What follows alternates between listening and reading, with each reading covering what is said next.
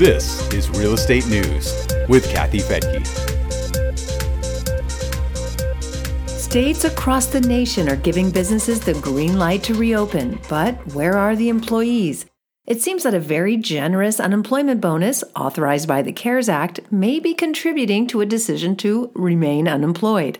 The government is handing out a $600 a week bonus on top of regular unemployment benefits. And now, many are getting more from unemployment than they did when they were working. I'm Kathy Fettke, and this is Real Estate News for Investors. The fact that people are getting this bonus has probably contributed to high rent collection numbers. Tenants have had the money they need to keep up with their obligations. That's the whole point of the extra money, to keep people as close to financially whole as possible during this pandemic. But states are starting to lift those stay-at-home orders, and the situation is making it difficult for companies to rehire their employees and reopen. Employees may be worried that it isn't safe yet to go back to work, but getting paid more money to stay home isn't a bad deal either.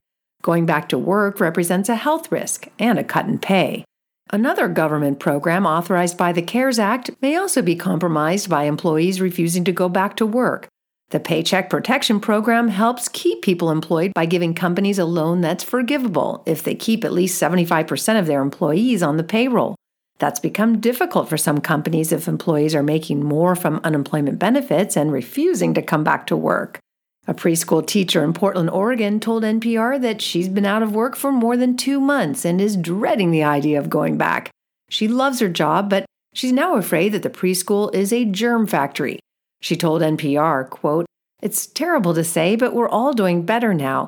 It's hard to think about going back to work in this pandemic and getting paid less than we are right now when we're safe at home in quarantine," unquote. The situation could get worse as more and more businesses reopen. The $600 a week bonus is set to last for another 2 months through July. In normal circumstances, a person who refuses to work would lose their benefits. It's not clear if that will happen in this case, especially if a person says that he or she is worried about their health if they return to work. A restaurant employee in Kentucky told NPR, "I don't feel like it's over yet." He wants to wait to see if there's a spike in coronavirus cases before he considers a return to his job. The restaurant has been patient with employees who are worried about the virus, but the unemployment bonus is probably a big factor in their decision-making, and one that brings up a question of fairness. In some cases, low-income workers have worked throughout the pandemic in positions that expose them to the public, and they earn less money than people who are essentially paid to stay home. Economist Peter Ganong told NPR, "If you're a janitor and you work at a hospital, you're facing increased risk at your job and likely have not received a pay raise. But if you're a janitor and you work at a school that's shut down, you actually get a 50% pay raise from claiming unemployment benefits."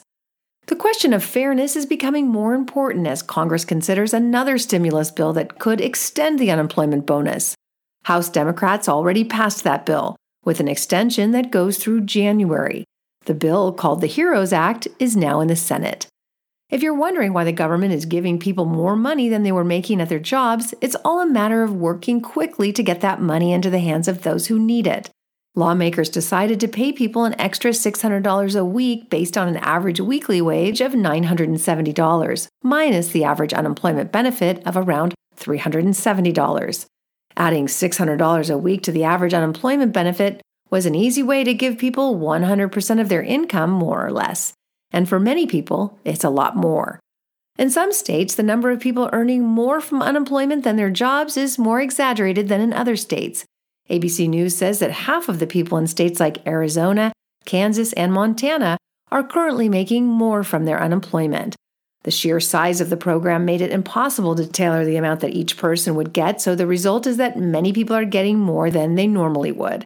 It was a short-term solution that could grow more troublesome as the nation tries to get the economy back on track, and an even bigger problem if the same program is extended through January of next year, although the rent will get paid. So maybe that's the silver lining. For landlords, it could be, but maybe not so great for the economy. You'll find more news related to the economy and real estate at newsforinvestors.com. And if you don't mind, please subscribe to our podcast and maybe spare a few minutes to give us a review. That would really help boost our ranking and our search engine visibility. And I'd really appreciate hearing from you. I'm Kathy Fettke, and thanks so much for joining me here on Real Estate News for Investors. Again, you can read the blog at newsforinvestors.com.